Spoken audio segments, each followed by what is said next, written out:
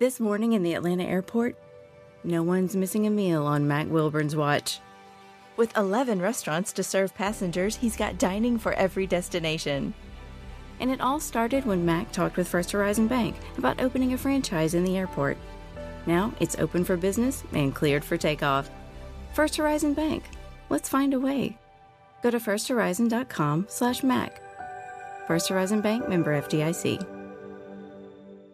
Your favorite PGA and LPGA legends, pros and top instructors are right here every week on Next on the Tee. Join Chris as the greats of the game share their stories, insights and playing lessons. Now, back to Chris and more of the show. All right, now back with me here on Next on the Tee is Tony Jacklin. Let me remind you about Mr. Jacklin's background. He turned pro at the age of 17 back in 1962. In 1968, he became the first European player to win on the PGA Tour since the 1920s at the Jacksonville Open Invitational. A year later, he won his first major at the Open Championship at Royal Lytham in St. Anne's. In 1970, he won the U.S. Open at Hazeltine, becoming the first British player to win the U.S. Open since Ted Ray in 1920. In 1985, he captained the European team to a Ryder Cup victory, which marked the first loss by the U.S. team since 1957. Backed that up with a second consecutive Ryder Cup win in 1987, marking the first ever U.S. loss on American soil. He would go on to make it a three-peat for Europe in 1989. 2002, he was elected into the World Golf Hall of Fame. 2006, he and Jack Nicklaus opened the Concession Club in Bradenton, Florida, commemorating the putt conceded by Mr. Nicklaus to Mr. Jacklin, which ensured the 1969 Ryder Cup competition would end in a draw. In all, Mr. Jacklin has won 8 times on the European Tour, 4 times on the PGA Tour, and twice on the Senior Tour. He has a wonderful new book that is hitting stores today titled Bad Lies, A Story of Libel, Slander, and Professional Golf, which he wrote alongside Shelby Yastro, and I'm honored that he is back with me tonight here on Next on the Tee. Good evening, Mr. Jacklin. Thank you for coming back on the show. No, it's my pleasure, Chris. Thank you. So, Mr. Jacklin, let's start out by talking about your new book, which is a fictional account of a guy named Eddie Bennison, who is having a lot of success out on the Champions Tour until a Golf Magazine article accuses him of cheating and doping. So I'm curious, what inspired you to write a book like that? Well, it wasn't me. It was a chance meeting, actually, with my co-author, Shelby, at the Ryder Cup at Hazeltine. We hit it off together, and he'd already written a couple of novels, and he told me that he was working on this book about golf. He's an avid golfer. He's crazy for the game. And he gave me the outline of the book. We went beyond that. I started collaborating with him. And I was intrigued by the whole, the story, the way it was all done. The golf aspect was, Shelby's just an unbelievable, avid amateur. And I think I was able to bring some perspective of the professional game into it for him. It's a fascinating read. It's a terrific read. And, here we go, 18 months or almost 2 years later, we're launching it, and it's a very exciting time for both of us. And Mr. Jacklin, you guys weave into the story a woman accusing Dennison, the main character, right, of physical abuse. So this is kind of a complete destruction of the man's character. Talk about that and, bringing all of that together into a kind of a world about, First Amendment rights, free speech, and how it's both a sword and a shield. Well, yeah, it was Charlie Mayfair, the lawyer, the defense, his job to keep that story out of the courtroom. And it goes back and forth. The characters in this thing are so strong. And in fact, the first time I read it, I said to my wife, this is movie stuff. And obviously, Bennison was devastated when these stories came out, and golf confidence of a golfer, the very fine line you have to straddle to be a great player. His confidence was wrecked after these articles were written about him. The whole courtroom thing and back and forth between the courtroom and golf is just a fascinating read altogether. Just a couple more on the book, and like I say, it's a bit about, at least it comes across to me as about First Amendment rights, but it also sort of seems to me like it is a commentary a bit about our media, and then sort of a statement on society and what it's like out there for the professional athletes today. Is all of that really the story about the underlying story of the story? Absolutely. And I remember in my early days when I was in my pomp, the British press were a tough bunch, and you get a lot of stuff written about you from time to time that's just not exactly true. Sometimes they make stuff up, and this is why I was drawn into this. In many ways, I left Britain as a young man because I hated what was happening through the media to me. There were different opinions from different fronts, and they didn't always know what they were talking about, and it's not the right place. It's not where you want to be. So I've been living outside of Britain for quite so many years now, in part because of that. And when I read about Benison's predicament, as it were, I became, I couldn't help but sympathize. And anyway, you read it. It's a terrific story. And as I say, that self-confidence that he had, winning the tournaments he won, was obviously dented by these malicious articles that were written, and there's great stuff in there with caddies and old stuff that I contributed from days past, and great players involved in it all. It was fun, a lot of fun. Mr. Jacklin, it would seem to me, looking back over the breadth of your career, right, and some of the things you just mentioned, the things that happened to you or were said about you and those sorts of things. Do you remember, was there a point in time, and I've wondered about this in lots of different aspects, not only on this show and other shows that I do, but the media changed at some point in time from delivering the news and reporting on the news to reporting on sensationalism and what could get more headlines or get somebody to now in today's society, right, get more clicks on the internet and that sort of thing. Do you remember, was there a point in time that you saw that things sort of flipped from being about the news to being about sensationalism? Oh, absolutely, I remember. But I mean, I think Britain back in the 60s was ahead of America in the sensationalism, and in my sport I was sort of central to that, and a lot of it was very hurtful, and I was quite sensitive, emotional, if you like. We're not machines, and you can't help but read the press, and when you're reading stuff that's basically made up, it's hurtful, and it's all changed up. I actually found that the American press were a lot more straightforward than the Brits were back then. I'm going back 40, 50 years. But, everything changes, and certainly this social media and sensationalism that exists today. I mean, look at our president. He has to, he's the brunt of most of it. And, he's got to be very thick-skinned on that basis. I mean, I think it's a very typical, topical story right now. I mean, it's...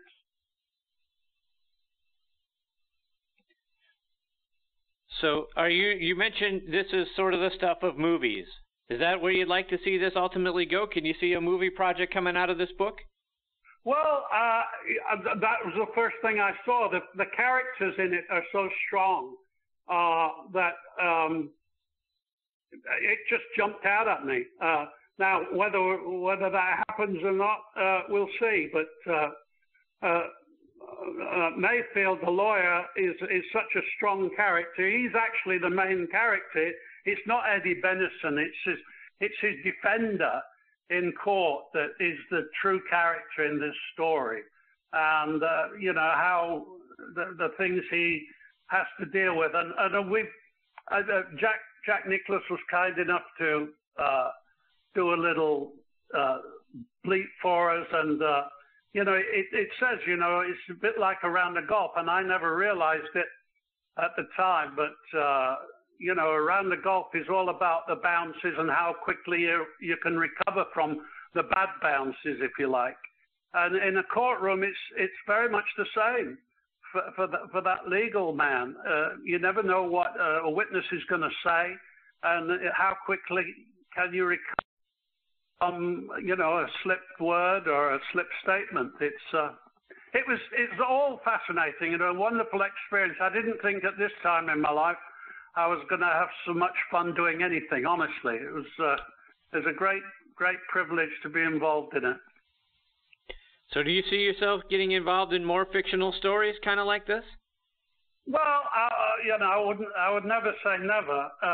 I thoroughly enjoyed this exercise, and working with Shelby, who, his background as the top legal counsel for McDonald's, to hear some of his stories of the old days in Chicago. It's all been fascinating, and our wives gelled wonderfully. We've had some wonderful times over this. It's been fun more than anything, and if we succeed with it, well, that's a bonus. Mr. Jacklin, I want to talk a little bit about your career before we let you go, and everyone seems to always like to talk about the putt on the last hole of the '69 Ryder Cup that Mr. Nicklaus conceded to you, but I want to go one hole back, because on 17 you made a 50-foot eagle putt to keep that match going. What was it like to make a putt of that nature, when you had to have it in a pressure situation like that? Well, I can only tell you, I was 25 years old, and as a 25-year-old, you think all things are possible. You think you're immortal, I suppose, and I had all the confidence in the world. We played 18 holes in the morning, and I beat Jack 4 and 3 in the morning. I was on top of my game. I was pretty confident. I lost the 16th hole. We were all square after 15, and I lost the 16th. I made bogey there, and Jack made par. But to hold that putt on 17 from 50 feet, and he was inside me for his eagle, that was a real hammer blow to him. It was a sensational week. Obviously we, as a team, Great Britain and Ireland in those days, it was before the Europe got involved. It was the first time we'd really done anything in Ryder Cup since '57. So it was an important time, and for that one to go in was, I'm not saying it was a fluke, because I was aiming for the hole and I was trying to make the putt, but for it to happen to go in at that moment in time was extra special. And of course, Jack ultimately conceding the 2-footer was, I was ready to make it, but the fact that he picked my marker up and conceded was a great gesture of sportsmanship, and an immense relief to me at the time that I didn't have to do it. Let's talk a little bit about the Ryder Cups that you captained. And prior to 1985, whether it was Great Britain or the European team, hadn't won a Ryder Cup since 1929. And here you are leading a team, and you had the likes of Seve and Nick Faldo, Ian Woosnam, Bernard Longer, Sam Torrance, Sandy Lott. You had a great team. What was it like getting those guys to believe something that hadn't been done for nearly 60 years that this team could come together and do it? Well, it was a special time, and timing, I think, when you look back, especially in sports, timing is everything. When I was asked to do it in '83, the circumstances weren't ideal. I only had 6 months to prepare to be the team. I hadn't got any captain's picks. It was, I had to get things together in very short order, but I recognized that really we were being treated like second-class citizens by our own PGA. And I requested that everything be upgraded. We, at least when you stood on the first tee, we needed to be even Steven with our American counterparts. They were flying Concorde, we were flying British Airways in economy, not knowing what we were paying for or what anybody was going to give us. We'd wear anything anybody gave us clothing-wise. And I upgraded everything. We got a team room. I organized that because we were having meetings in the corner locker rooms. None of it was ideal, and our self-esteem suffered greatly. And I played 7 matches myself over a 14-year period before I became captain. I just knew the way things were done in America. And anyway, once we sorted that out, the players really just were fantastic. They delivered, and it was a golden time for European golf. We had, as you mentioned, we had the Langers and Woosnams and Faldos. Seve was already established. Sandy Lyle came into the picture, Lasabelle. And, they all rallied and rose to the occasion. Once the confidence was there and their self-esteem was restored, they delivered like the champions they were. And the Ryder Cup's been an enormous success ever since. We all look forward to it. And, of course, the Ryder Cup, without that success, the President's Cup wouldn't be there. The guys from Australia and South Africa wanted a part of that. They saw the camaraderie and, team spirit that was all going on. And the gals also got involved in '93 with the Solheim Cup. And all these events now, these team events, have become sensational. The public love them. And the players also love them. And it's a solitary pursuit for the most part, golf. And to get in that team environment as we do in Ryder Cup, and it's so special, and the memories are forever. So it was a great experience. I wouldn't change anything about my major wins. I wouldn't give them up for the world, but my Ryder Cup experiences were extraordinary, and I'll take them to the grave. Yeah, just a little bit more on that, because that was my next question. And how did the feeling of that team success, and again all those years of drought for the European team, and to get that win, how did that compare with the feelings that individually winning the 2 majors? Well, it was different. It was a different time in my life. I couldn't have captained a Ryder Cup when I won my majors at 25. I hadn't got the maturity or experience. But it's hard to put words to it. The satisfaction, you're trying to cut. You're looking at body language of players the whole time. You're trying to be their best friend and wrap them in cotton wool the whole week. It was exhausting, to do it, but the satisfaction at the end of it, and as I say, that sort of sense of team, and you're leaning on guys and having one-on-one conversations that will always be private, just to motivate them, and to see it all come to fruition with victory is hard to put words to. Suffice to say, there's a very special bonding between the players and the rest of the team. I've had 33 years now, I think it is, to think about it all. It was a great experience and something that I cherish, and those relationships will go on forever. Mr. Jacklin, one more before we let you go. And I saw an interview that you did several years ago regarding your Open Championship victory in 1969. And in the interview, you said your overall thought process for the tournament was to stay close, stay in the hunt, and you never know, it might just be your day. What did you tell yourself the night before as you're trying to sleep on a two-stroke lead heading into the final round and guys chasing you like Mr. Nicklaus, Peter Thompson, Roberto DiVincenzo, Bob Charles, all right there behind you? What did you tell yourself, and were you able to get much sleep? Well, I'll tell you,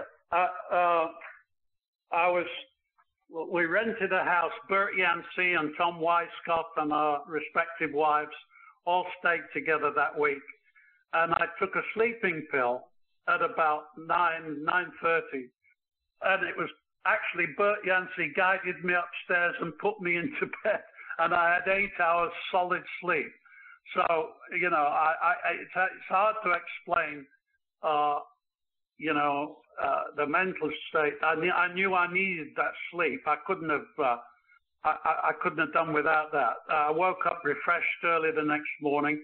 And then, of course, you've got this sort of dilemma of waiting half a day before you tee off. I think the tee-off time was about 2:30. And all the nerves and trying not to go to the golf course or keep your mind away from what may happen. I think I was at a museum or something in the morning trying to keep my mind away from what could happen that afternoon, because it's an enormous thing. And the more you want something, of course, the more likely you are to get ahead of yourself. That's just human nature. But the fact that I was able to deal with it was down to, I'd had a couple of years by then playing the American Tour. I'd had my win at Jacksonville in '68. I knew I was a good player. And I wanted to be as good as I could be. And as I said earlier, I was young, I was resilient, I was, I was ready, and the time was right. And I managed to get it done. But I could never underestimate the hurdle. It's a tall order. Winning majors, of course, and I knew winning majors was all it was ever about, really. If you want to be remembered. So I've been very fortunate in my life to have won a couple. Of course, I went close a couple of times too, but we won't go there. Suffice to say, I was gratified, and it was an amazing time in my life, especially being so young. Again, the title of Mr. Jacklin's new book is called Bad Lies, A Story of Libel, Slander, and Professional Golf. It was released today. It's available out on Amazon.com. Mr. Jacklin, thank you so much for being generous with your time and coming back and being a part of the show tonight. You're fantastic. I've always enjoyed the time I've gotten to spend with you. So I thank you for doing it again tonight, and I hope we get the privilege of doing it again real soon. Thank you, Chris. My pleasure. God bless you. All right. Take care, Mr. Jacklin. All the best to you and your family. Thank you. That is, again, the great Tony Jacklin. And again, one more time, the name of the book, Bad Lies, A Story of Libel, Slander, and Professional Golf. Again, it's available today out on Amazon.com. This morning in North Carolina, wheels are spinning. Determination is winning. A passion is now a thriving business, and it shows no signs of slowing down. How? The power of a conversation, like the one Clint Spiegel had with First Horizon Bank about starting a bike wheel manufacturing facility in Asheville. Now it's not just talk, it's rubber meets road. First Horizon Bank. Let's find a way. Go to firsthorizon.com/Clint. First Horizon Bank, member FDIC. Hey sandwich lovers, today's your lucky day. There's a whole new way to roll for lunch or dinner delight with Nucky's Hoagies in the Roswell Corners Shopping Center. Now open. Nucky's Hoagies in Roswell is family owned and operated by the Sub-Sisters, Stacy and Shannon, whose love language is food and Nucky's Hoagies, their passion.